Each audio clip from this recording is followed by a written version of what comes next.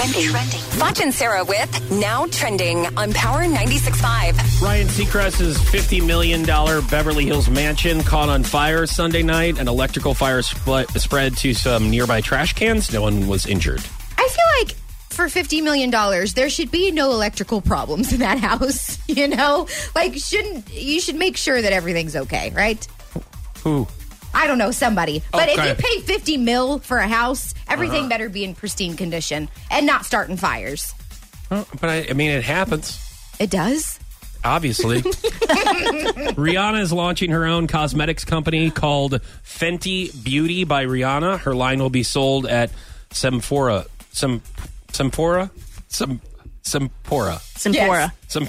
stores. Do we have any of those here? Any what?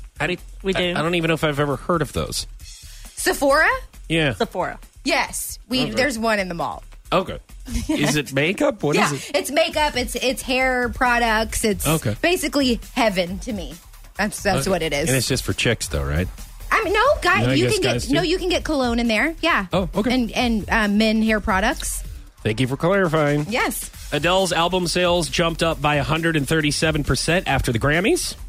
That's a lot. Wow. I mean, and think about how high it was in the first place. Yes. You know? Dunkin' Donuts is sending a St. Joseph, Missouri couple to Mexico because they got engaged at one of their restaurants and had Dunkin' Donuts instead of a wedding cake. Oh, so they're like, "Hey, sweet thanks for the shout out." Yeah, right. Wherever St. Joe is, you go. You know, I'd like to tell you like actual it's out west, like north, south, east, or west, but you don't know directionals, so we won't even go through that. In England, someone recently found a child's tooth cooked inside a KFC French fry.